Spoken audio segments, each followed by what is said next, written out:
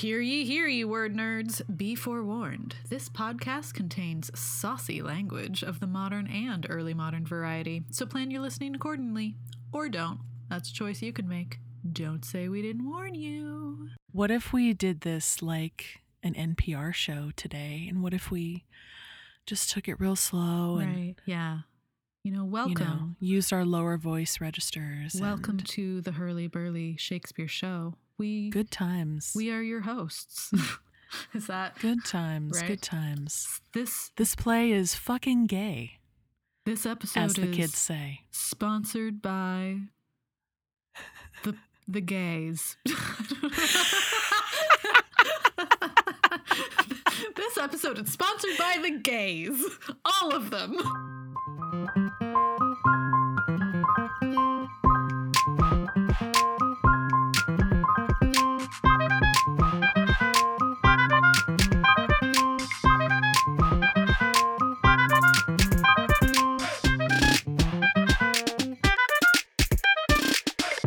Welcome to the Hurly Burly Shakespeare Show. We are your hosts, Jess Hamlet and Aubrey Whitlock. And together we are Hamlet. And this week we're talking about Christopher Marlowe's King Edward II. Yay! AKA the gay king.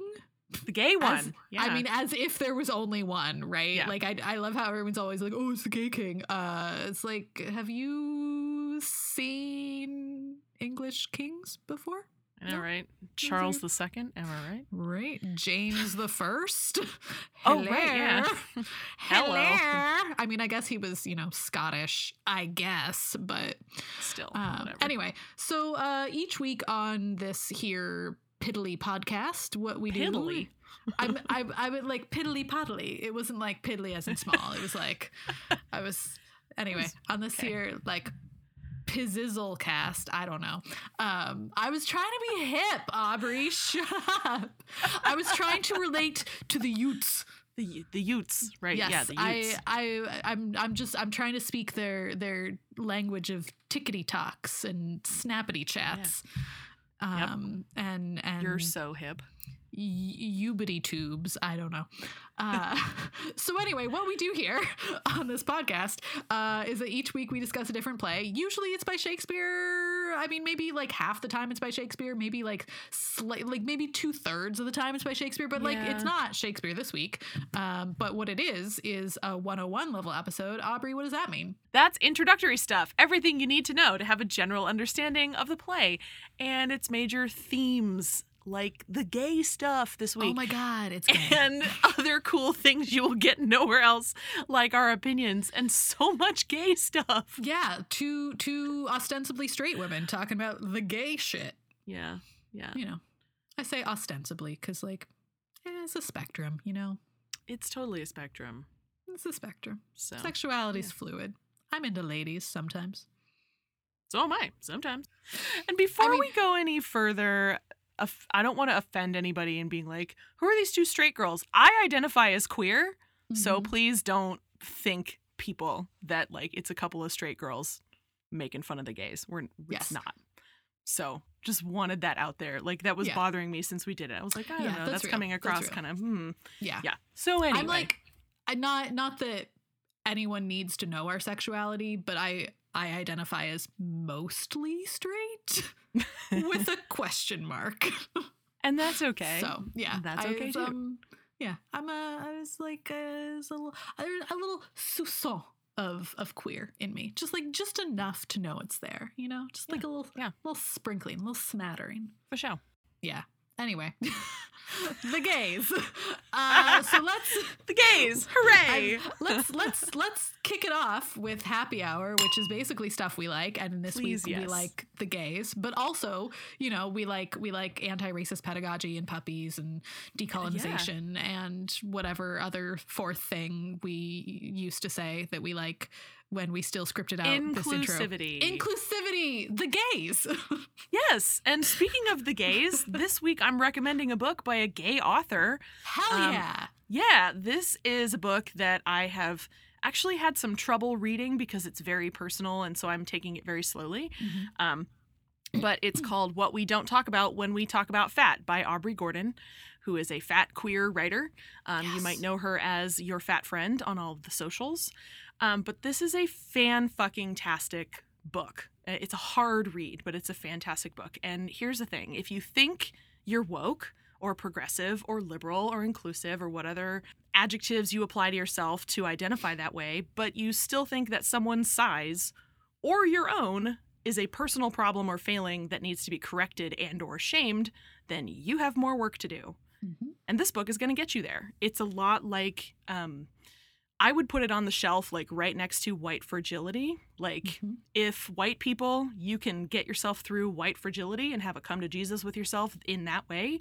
This book is formatted a lot the same way, expressing, you know, experiences of the fat community and thin privilege and things like that in a lot of the same ways that Robin DiAngelo does about white privilege. And it ends with, Aubrey Gordon ends with a lot of like she's got like a playbook of institutional ways to correct this problem. It's a social justice book.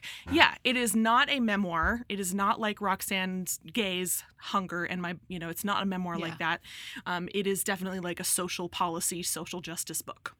Amazing. And and it's fucking great. And it's full of facts that are religiously cited. And so like it's backed up with a bunch of good studies and things like that. So read it. Everybody has more work to do. Also, something I'm liking, and they've kind of gone away now that it's basically February, but those Match.com commercials with Satan in 2020, every time I see them, they just make me cackle with glee. Have you seen them yet? Can I tell you something about those commercials? Please do. They were produced, directed, conceived, something by Ryan Reynolds. Yes, that Ryan Reynolds. That's why they're so funny and like insane. Okay. Yeah. But number 2 is the music that plays. It's Taylor Swift. Taylor Swift. Yeah, it is. Not being a Swiftie, recognize the music. No, but it's perfectly placed and perfectly used. Yeah. And like, I am not in any way endorsing Match.com because I don't do that sort of thing. And if you do, that's great. Good for you. But like, I don't. But like, I'm sorry. They're just so brilliant. They're so brilliant. And like, they perfectly sum up the entire year that was 2020. And I laugh and laugh and laugh and like belly laugh and my face hurts every time I see one. Yeah, they're good. They're real good. Oh, bless you, Ryan Reynolds. So that's what I'm loving this week. What about you? So I have had no time really to love anything this week, as it's been a hell of a week for you. And as we will discuss later.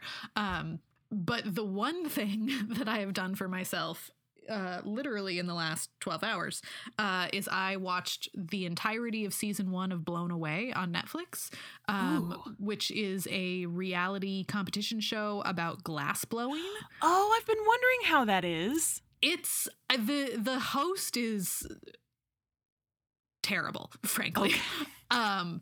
But the glass blowing's fucking cool. And glass blowing is very cool. These artists make some just incredible shit in, like 4 hours. And there's so much artistry that goes into it. I mean, obviously it's an art form, so duh. But like there's way more to glass blowing than I ever really knew there was. And all of the episodes are like 20 minutes, so it's nice. Like it's you're not sitting down for like an hour, right? And it just moves along real quick. There's some badass women, and it's great.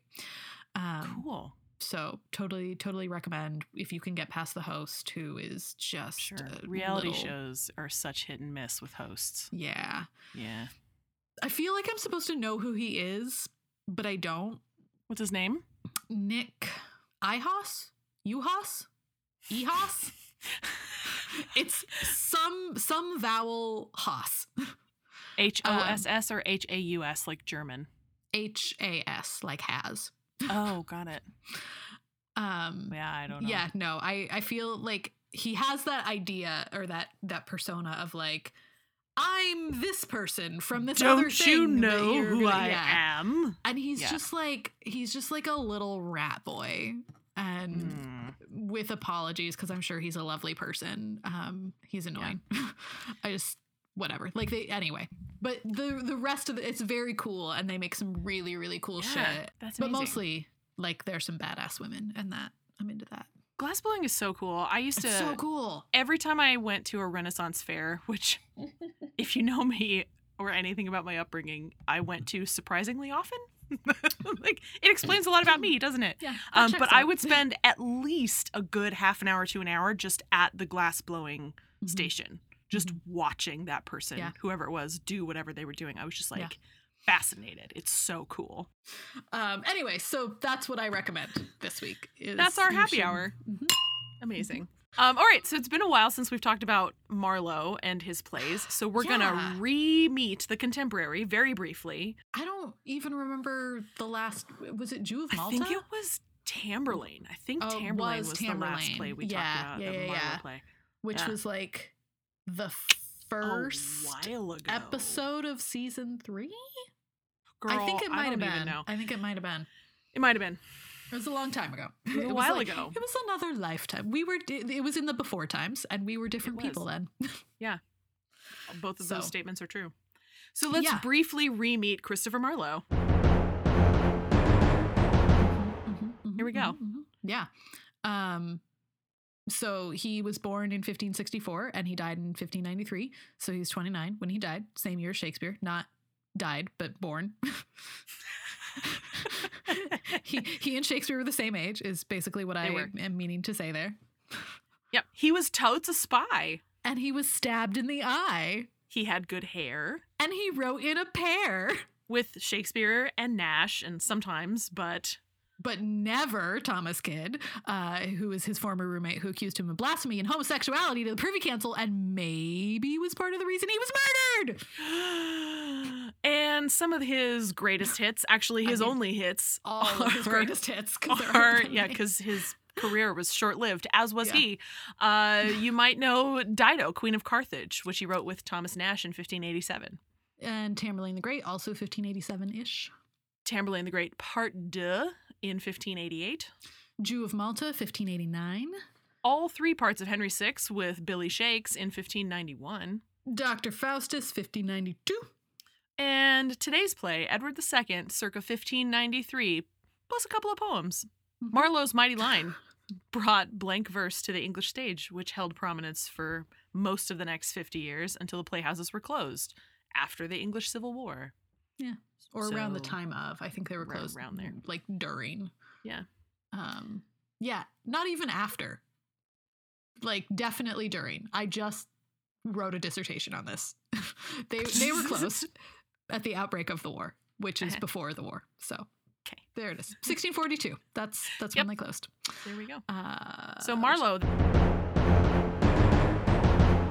That was briefly your life. There we go. Yeah. Okay. So since this is a 101 episode and we are getting back to normal, we do one 101 episode of the sonnets and we don't do a lot of the stuff. And now I've lost the habit for these things. And I'm like, what's next? I don't know.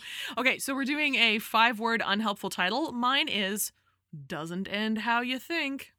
Mine's 6 words, but whatever. This play is nuts about butts. Because it's gay. Because it's so gay. I also don't mean to imply that only gays like butts. I love butts. I do not identify as butts gay, are great. but I love butts. Yeah. So speaking of people and family, Jesus Christ. We always give you the dramatis personae, but only the really important ones. And so the most important one is our titular character, Edward II. He's the King of England. Titular. I know. You said tit. I did. Yeah, he's got a boyfriend, basically. His name is Piers Gaveston. I don't know why I needed to make that French. His name is Piers Gaveston. And he's Eddard's. He's Eddard's totally hot boy toy. Words speak sometimes in orders that make sense. You word real good. I word so good. I'm the best at words. Oh, man. Okay, then there's Isabella, the queen, and also #beard for Edward II.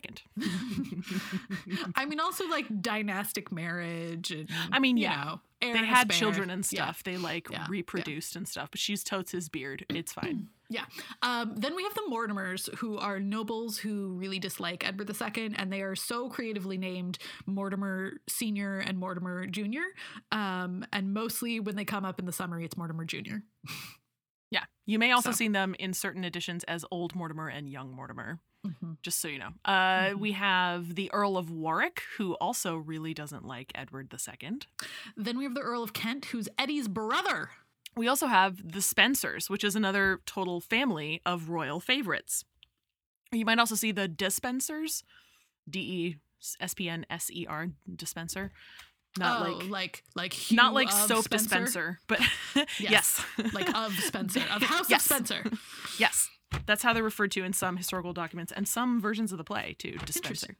My edition notes that they're both named Hugh. Hugh Spencer Sr. and Hugh Spencer Jr. Creative. Yeah. Fucking, like, get some different names, y'all. Old anyway. and young Spencer, old and young Mortimer. This is, okay. Yeah. Then we have Maltravers, who is Mortimer Jr.'s servant.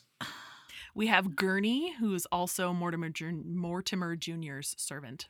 And then we have Lightborn, who's a murderer. Yes. He does a murder. Does he do a murder? A murder. Murder. Most foul. Okay. Then we have Prince Ned, a.k.a. Edward III, who will be king after Edward II. Yeah. So it's his son. Okay. Why is this play not so goddamn popular? Well, I mean, I feel like it's not unpopular. Right? Like, if you're gonna do a Marlowe play, you're gonna do Faustus. Right. Right? But then, like, I think this play gets done more often than Tamburlaine. I think it probably gets done more often than Jew of Malta, even though Jew of Malta is totally the best play. It definitely, I mean, no one ever does Dido, right? Which is a shame, because Dido is so much better than Tamburlaine. Yeah, like, it's not unpopular, but it's certainly, like, it's not Faustus, right? So, but it's a good play, you know. It's a history play. It's Marlowe's contribution to the history play genre. Yeah. If you are a longtime listener, first time caller, you know that Jess Hamlet hates the history plays. But I like them. But Aubrey likes them. Balance. But this is, I mean, I don't mind this history play. It's not as good as 1 Henry VI, but nothing is, so it's fine. It's definitely better than the Henry IVs, like 100% better than the Henry IVs. Woman, we don't have enough time on this episode to talk about how many ways you are wrong in that opinion. Anyway. It's like, I mean, so it's, what my point is that, like, it's a tight play. It's got some exciting shit. It's not super concerned with the geopolitical, which is my quarrel with most of the history plays, is that, like, I don't care about who owns France at this moment. I don't care. But this one is much more about, like, personal relationships and dynastic concerns as a result of these personal relationships, and less about, like, land and France. Yeah. It feels almost more like a family drama in that way. Yeah, kind of the way Hamlet does sometimes, like more of like a domestic tragedy set in a royal family, and therefore inherently like a political machinations type of play as well. Yeah. I mean, also this play, I think, unequivocally has the best end of any history play. Did you see what I did there? I did. These, get ready, folks. These kinds of butt end jokes are going to be happening the entire time. I don't know. I mean, you're right. Like, if you were to rank how frequently Marlowe plays are done, Faustus is probably first. Edward II is probably the second. Yeah. Right. And I think because of the way a modern audience would read this relationship between Edward and Gaveston, like it's relevant, but it also kind of sort of, and I'll talk about this a little later too, it kind of falls into the category of like the gay play that ends in the death of the gay people.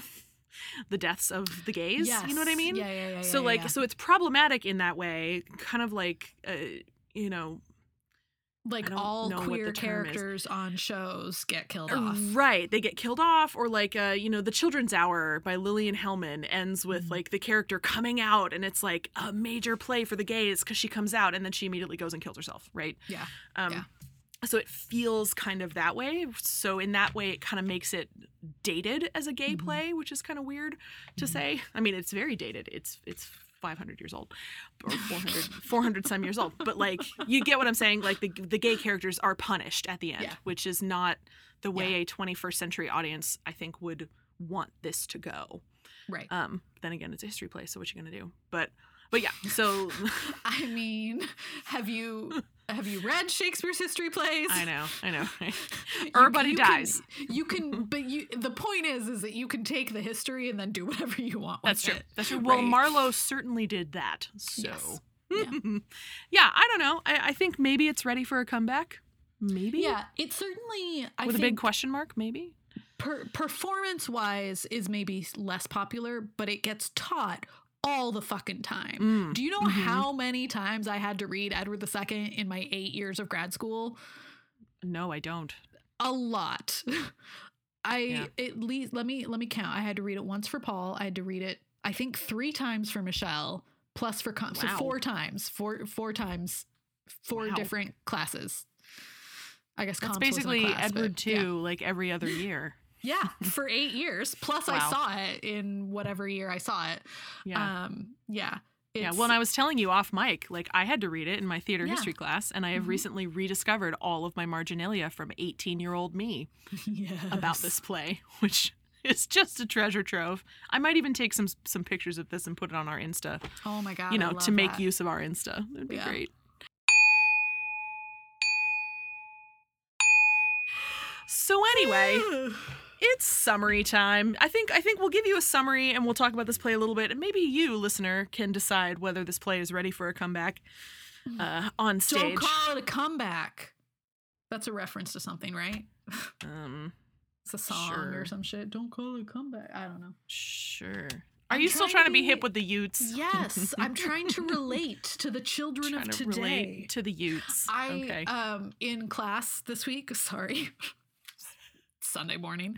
In class this week, I was talking about whatever I was talking about, and I said that something was, as the kids say, 100p adjective. Yeah. And then I said, wait, but are the kids still saying 100p? And my students were just like, oh no, no one said that for like 10 years. I mean, like 2 years probably. And I was like, okay, well, I'm not hip, and I don't care. And then I said, what are the kids saying? And they were just like, are you speaking our language even? Like, we don't understand anything that you're saying to us right now. So might as well be Welsh. Right. My hen Vlad. An oily me. Okay. Yeah, that's the Welsh national anthem for those of you who did not go to school with me and Aubrey, which is most of you. for the everybody, that was like a deep cut for the wags. Yeah, 6 people got that joke. Yep. Yeah. Okay. All right. So it's summary time. Let's do this. We will now summarize Edward II for you in a segment that this week we're calling Insert Joke about the end of Edward II and the end of Edward II. Ooh, hashtag antenna classes. Hashtag butts. Great, let's do it. You got your timer ready? I'm ready. Take it away. Great. Act 1. Edward's dad dies and Edward II becomes king. He immediately recalls his BFF gay boyfriend Gaveston from exile. Gaveston plans his triumphant return to court and how he's going to plan a bunch of entertainments that will make Eddie so happy because love. When Gaveston gets to court, Eddie gives him titles and unfettered access to the royal treasury and a private security detail and all of these nice things. What could go wrong, right? Just favoring your friend over everyone else. Oh, just literally that every other nobleman at court is soups jealous and pissed off that this low-born upstart has completely decimated their influence with the new king. The court demands Eddie re-exile Gaveston, so Edward agrees and sends Gavi to Ireland. I mean, which, like, could be worse. Ireland's pretty great. Queen Isabella, who has to play second fiddle to Gaveston, tries to win Edward's affections back by persuading Mortimer to argue for Gaveston's recall. In Act 2, Gavi gets back to court where he's immediately set upon by the other nobles and wounded in a scuffle. Edward calls them traitors. The nobles call Gaveston a traitor. It's a fucking mess. Edward arranges for Gaveston to marry his niece as like a beard and also is like to like peace. I don't know what he thought was going to happen here. So the nobles revolt and they force Edward and Gaveston and everybody else to like flee.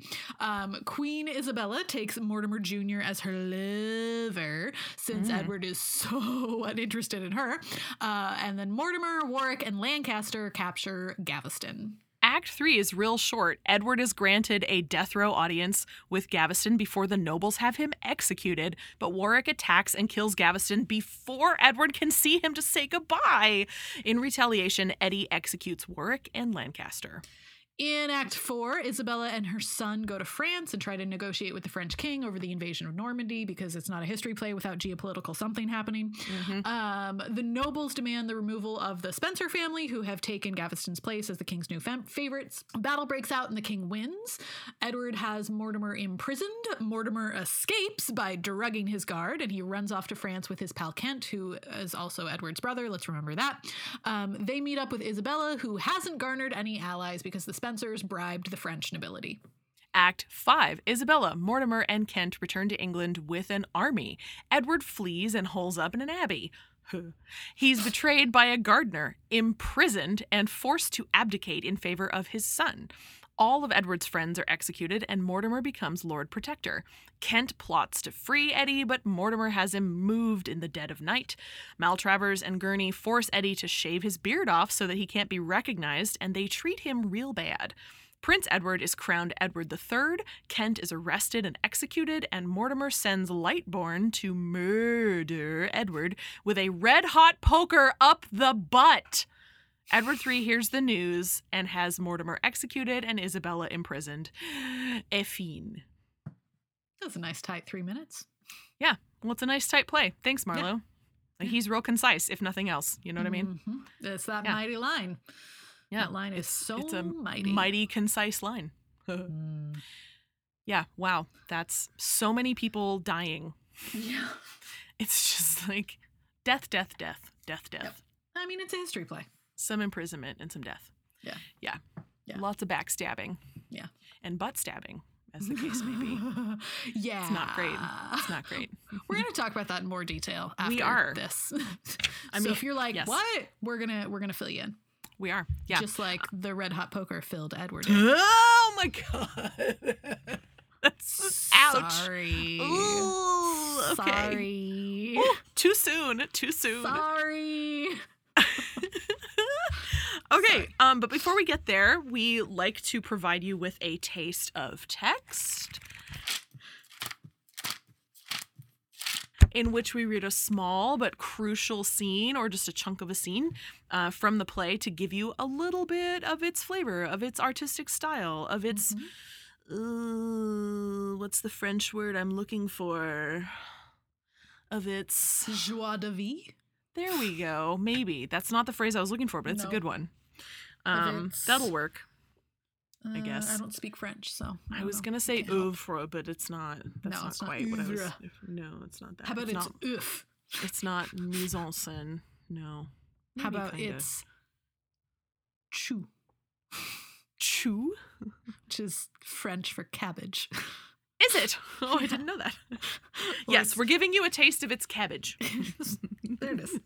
Yummy. It's chewy and it gives you gas. Okay. So, am I the only one who gets terrible gas anymore? With cabbage? Checks out. Yeah, I think so. Okay, so the scene or the portion of a scene we're going to read for you to give you a taste of Edward II. is at the very tail end of, oh God, I can't stop making these, butt puns. I can't, I mean, it's the play lends itself to that, it kind of does. So we're at the very end of Act 1, Scene 4. This is right before Act 2 jumps off. So Edward has exited. The only two people left on stage are the elder Mortimer and the younger Mortimer. And I think it'll be clear why, as we read, why we wanted you to get this particular bit of text, but we'll talk about it a tiny bit afterwards as well. Would you like to be the elder or the younger, Jess? I mean, I feel like you're older than me, so got it. Okay, we'll go with the typecasting. We'll do that. Yeah, great. Yeah. Okay. I'll read elder Mortimer, and then Great. Jess will read younger Mortimer, and I will respect you because you're my elder. Great. Okay, so here's where we're at. Exeunt all except elder and younger Mortimer. Nephew, I must to Scotland. Thou stayest here.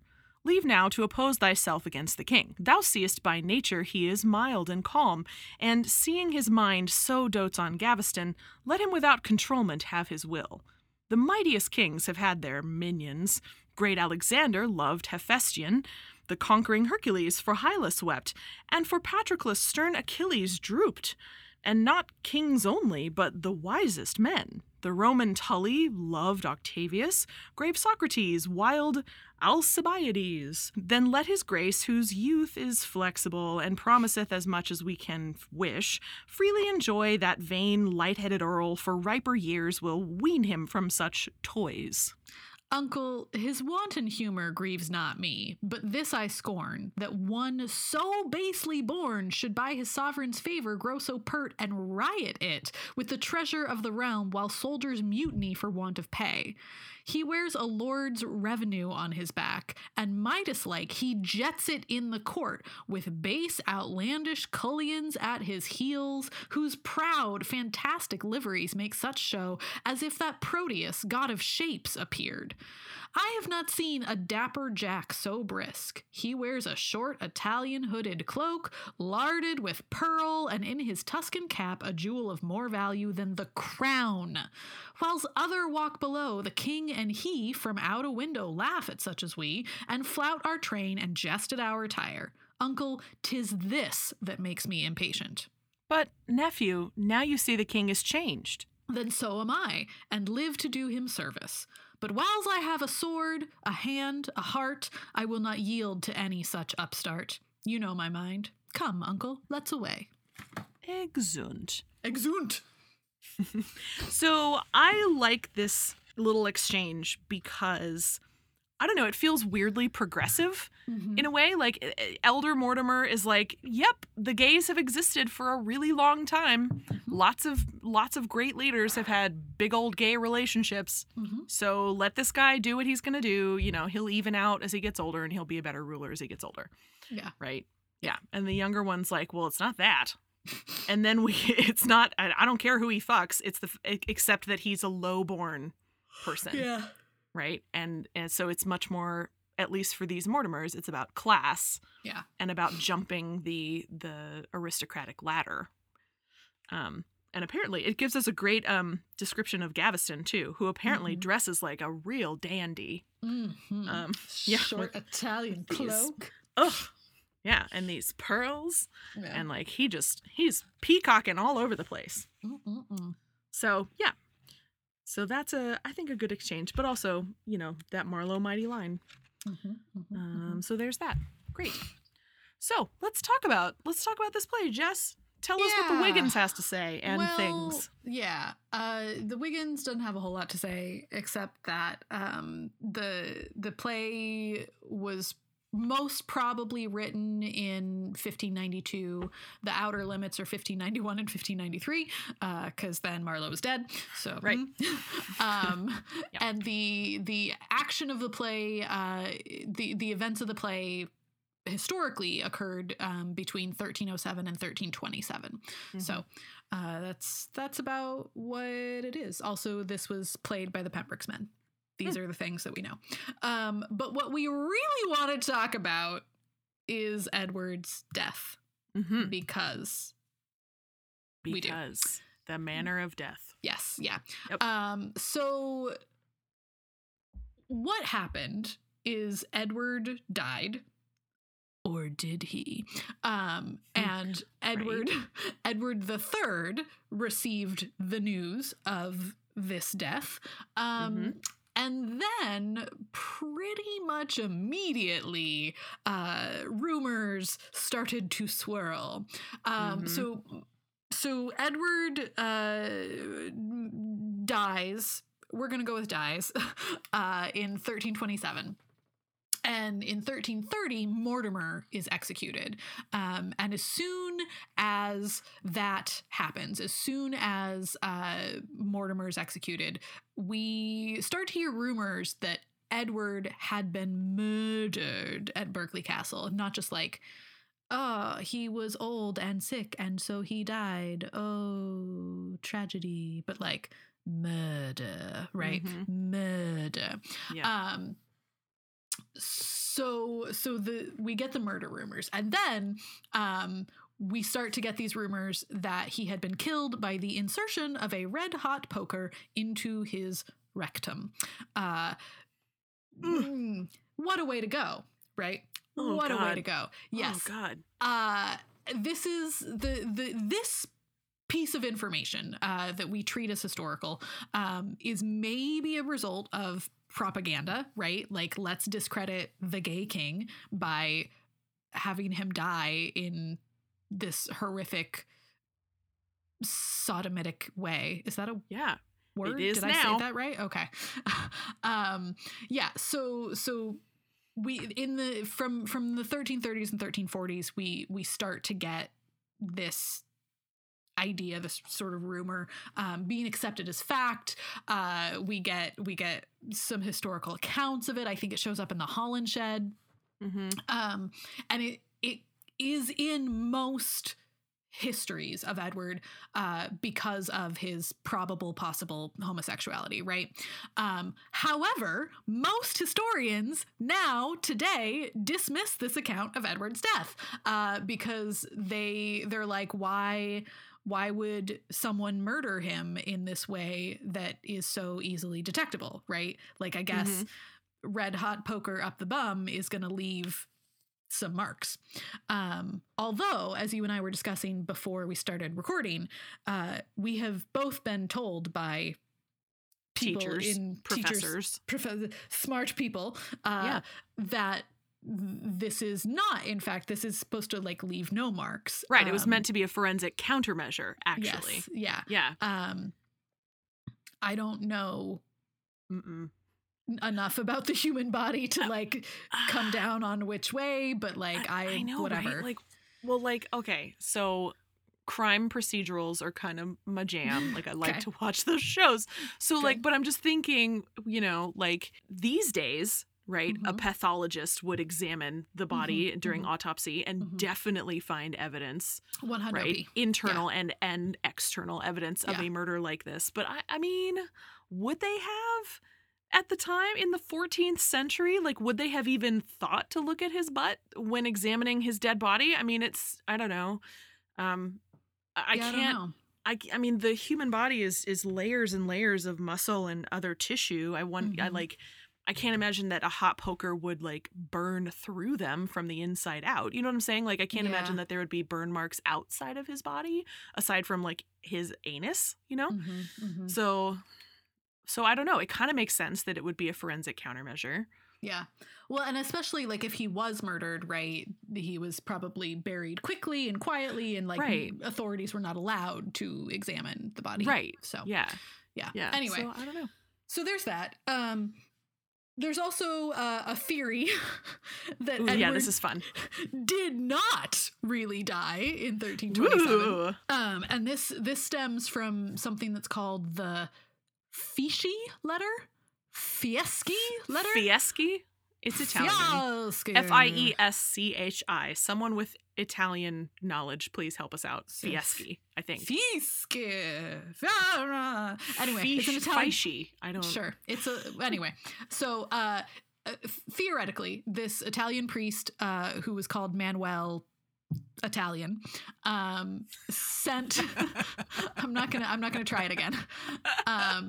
So this priesty M, sent Edward III a letter.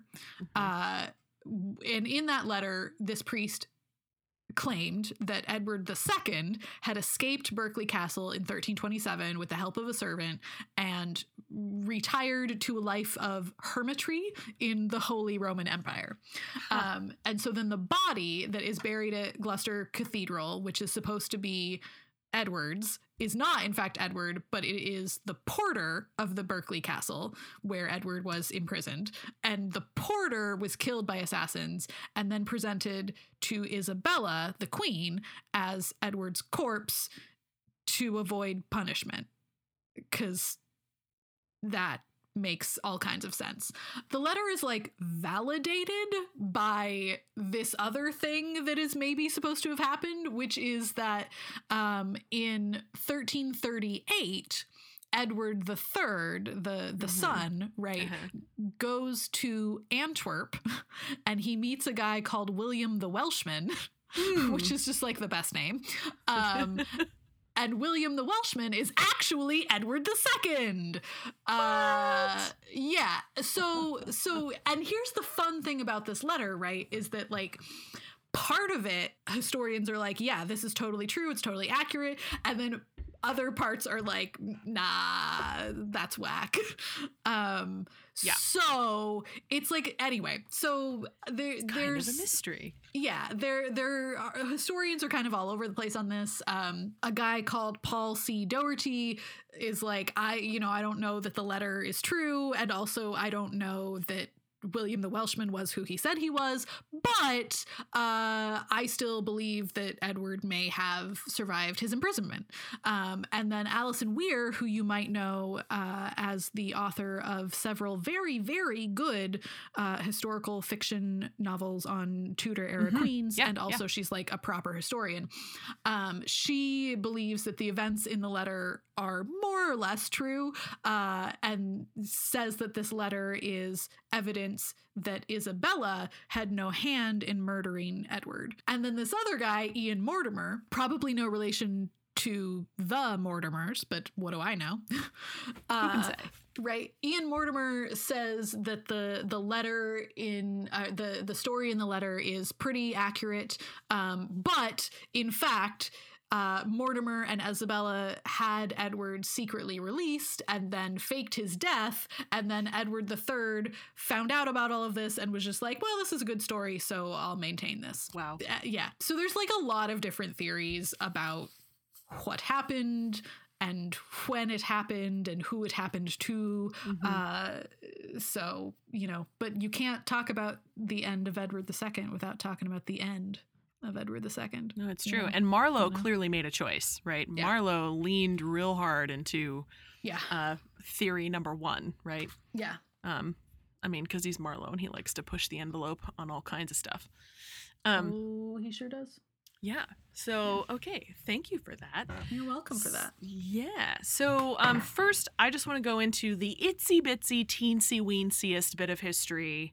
Just a little bit, not a lot, just a little bit to refresh your English regnal memory, because it's been a while actually since we've talked about a history play. We talked about Henry VI, but like I didn't go into the genealogy then, but like I needed a refresher, so I kind of figured our listeners needed a refresher. So just to situate Edward II in the line of history plays as we understand them as a series, Edward II was the great-grandson of King John.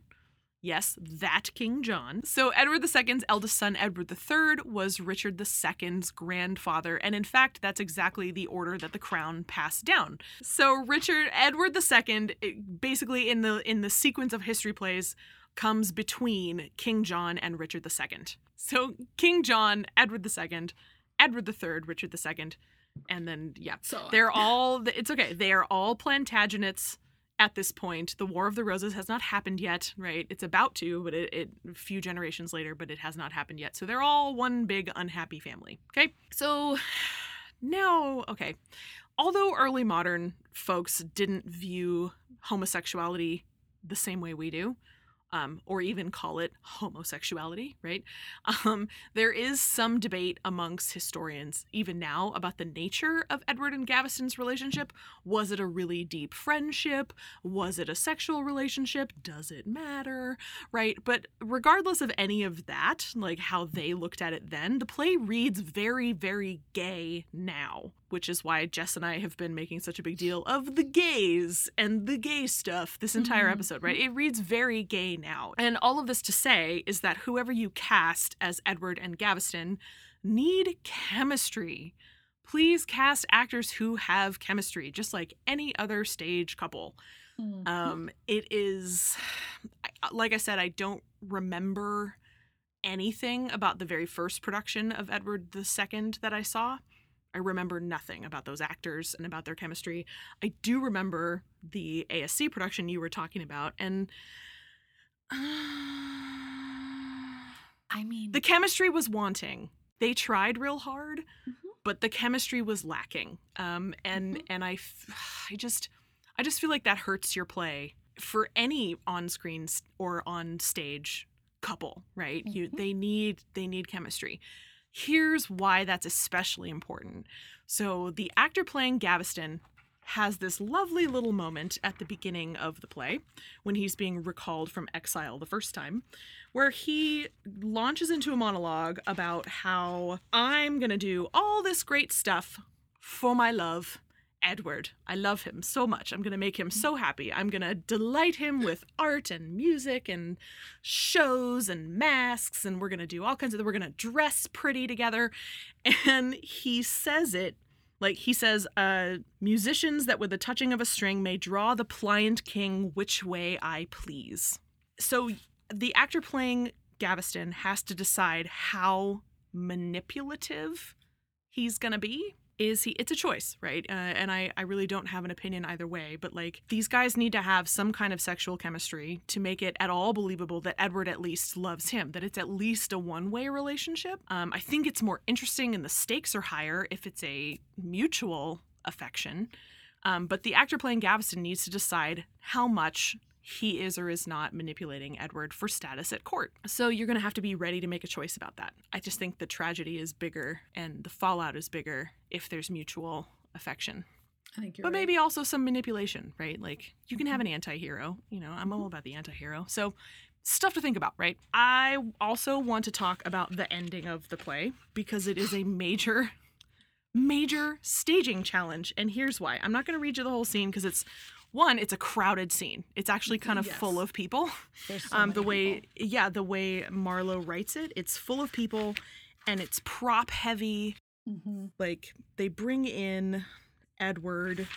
There's a lot of embedded stage directions here. There's not like there's not explicit stage directions, which is kind of crazy. It doesn't say they stab him in the butt with a red hot poker. It just says King Edward is murdered. But before then, there's lines of dialogue like, you know, Gurney says, need you anything besides? Lightbourne says, what else? A table and a feather bed. That's all?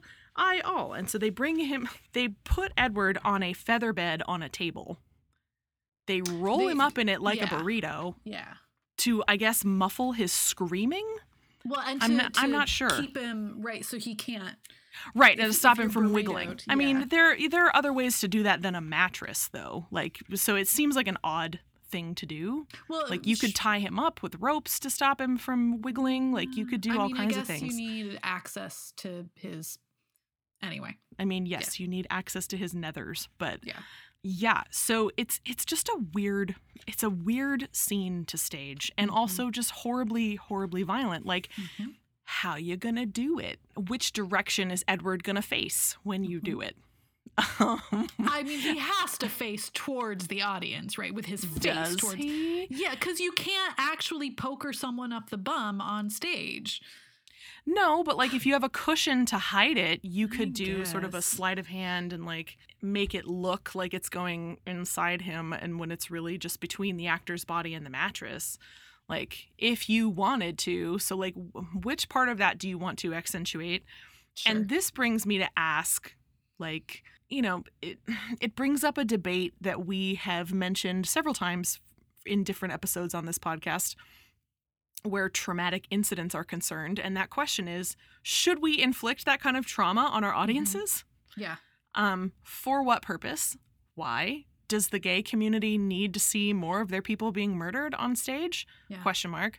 Does anybody need to see that kind of violent death on stage? So it's just a thing to consider. There's a lot about it. Like, you would want to get, I would argue, not just a fight choreographer, but an intimacy choreographer for this kind of thing. Yes, please. For this murder, but also for the other. There's not like explicit directions about on stage affection either, but I feel like there would have to be, right, to show the closeness in their relationship. So you would want an intimacy choreographer for that. So lots of stuff to think about. Side note too, which I just noticed this time kind of flipping through, the imprisonment and abdication part of this play is eerily similar to the way Shakespeare shows Richard II being deposed, right? There, like, Edward has this moment, like, he's all dirty in a prison cell, but also he's like, let me be king until nighttime. And then, okay, I guess here's my crown. No, don't take my crown. No, okay, I guess here you go. Just let me have Gaveston. Oh, you killed him? Oh, shit.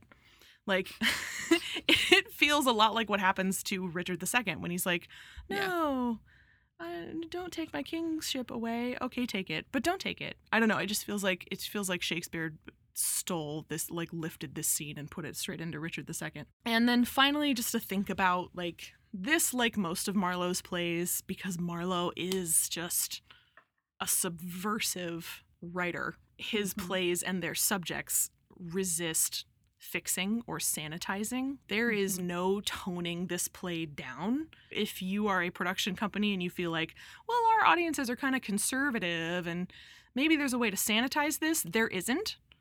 Choose a different play.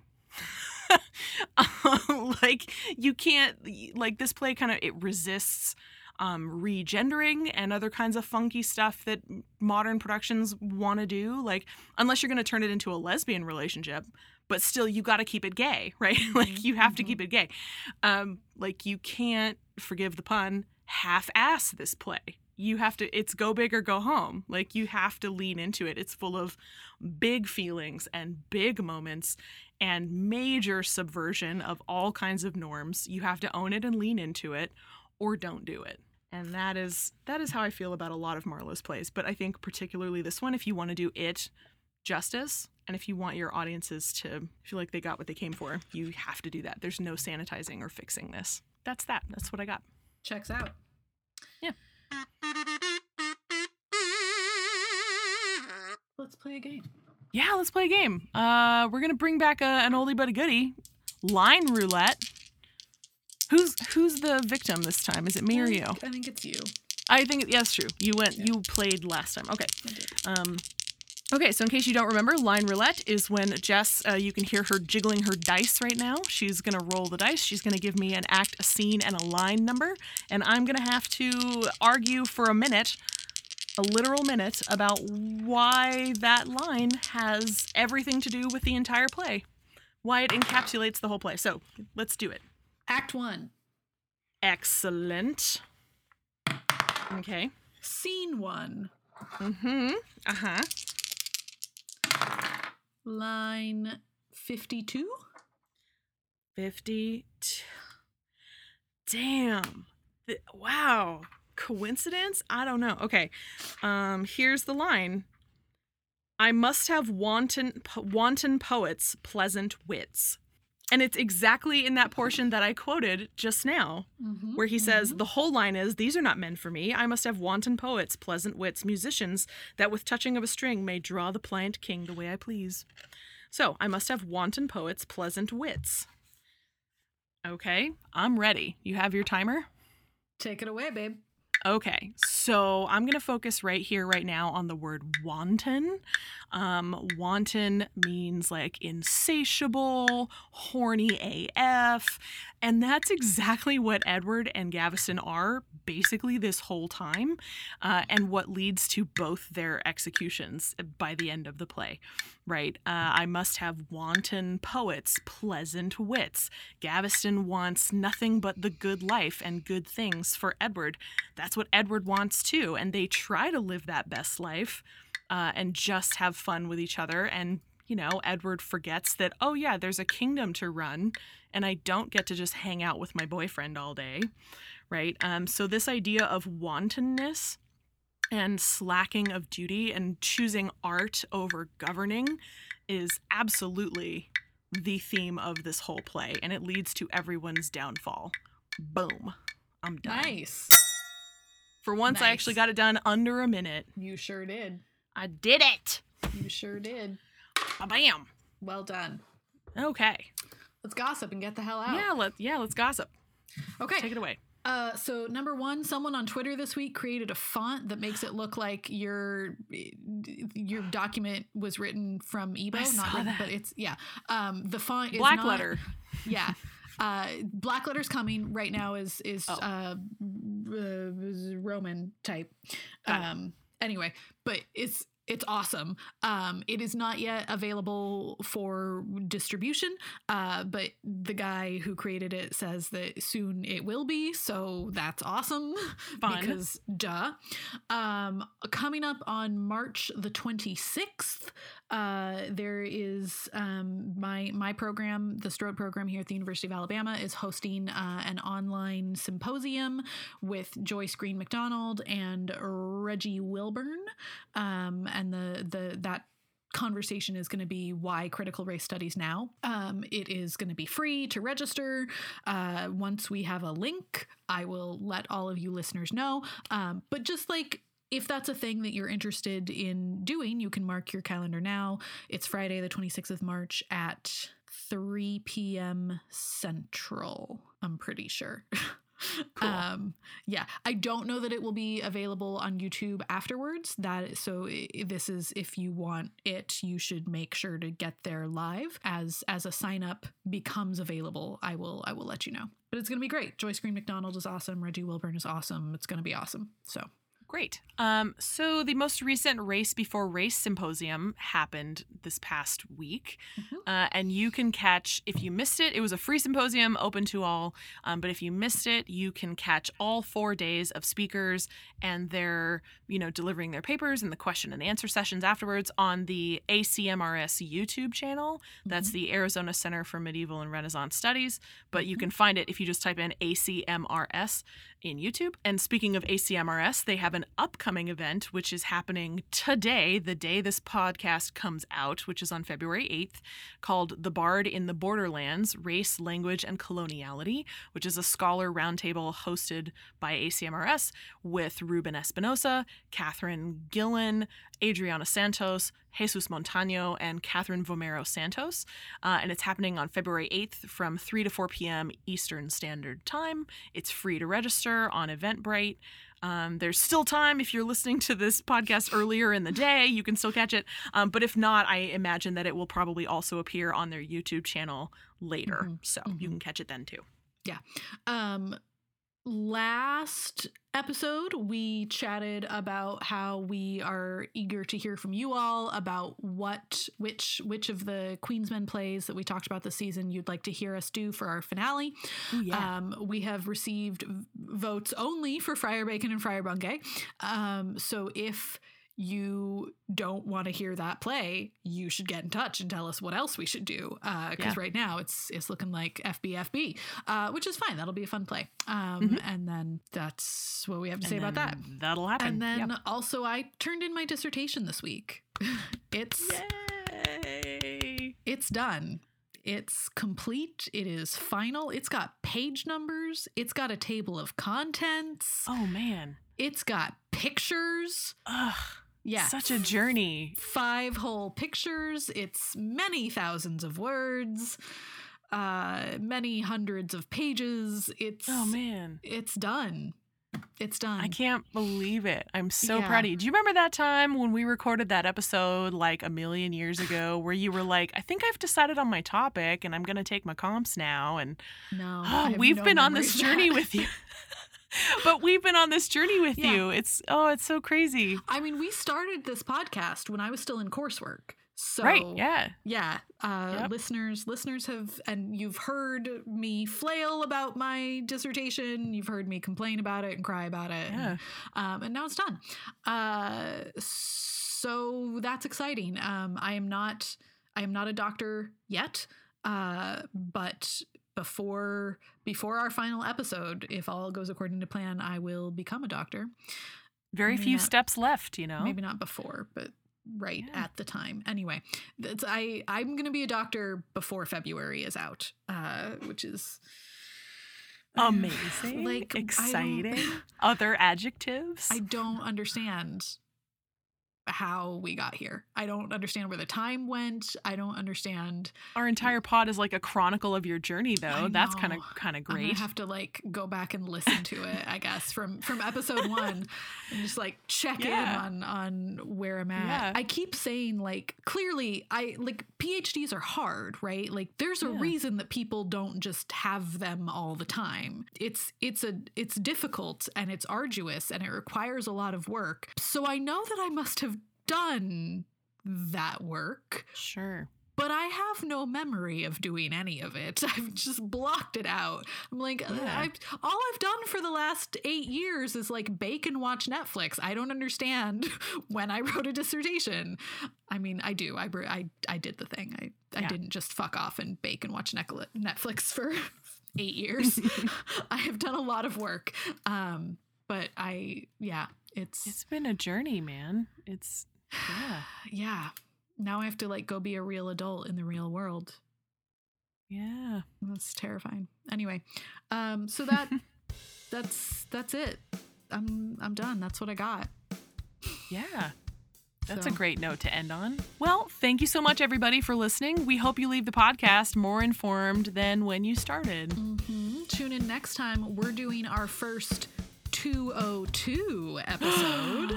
202? I know. And that's we're so exciting. Taking Othello as our jumping off point for that. So tune in for our penultimate episode of this season.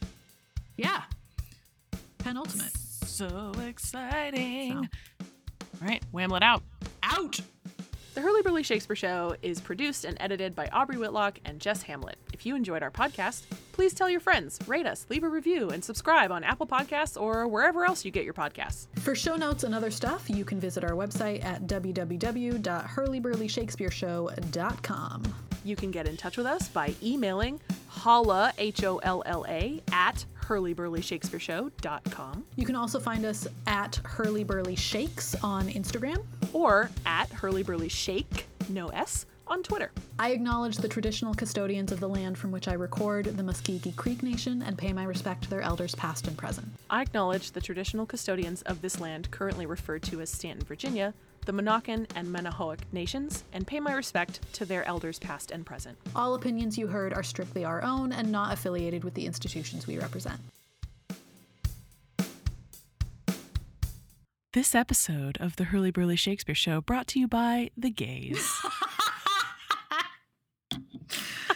Oh my God. Oh my God. Okay. I hope, this is what I hope, is that we have one listener out there who is both very rich and very gay. And they hear this episode and they get in touch and they say, hello, Jess and Aubrey, I'd like to sponsor you on behalf of the gays. And then we can just add that to our credits, right? Like, wouldn't that be great? So, I would really love to make an actual bumper thanking our sponsors, the gays. The gays.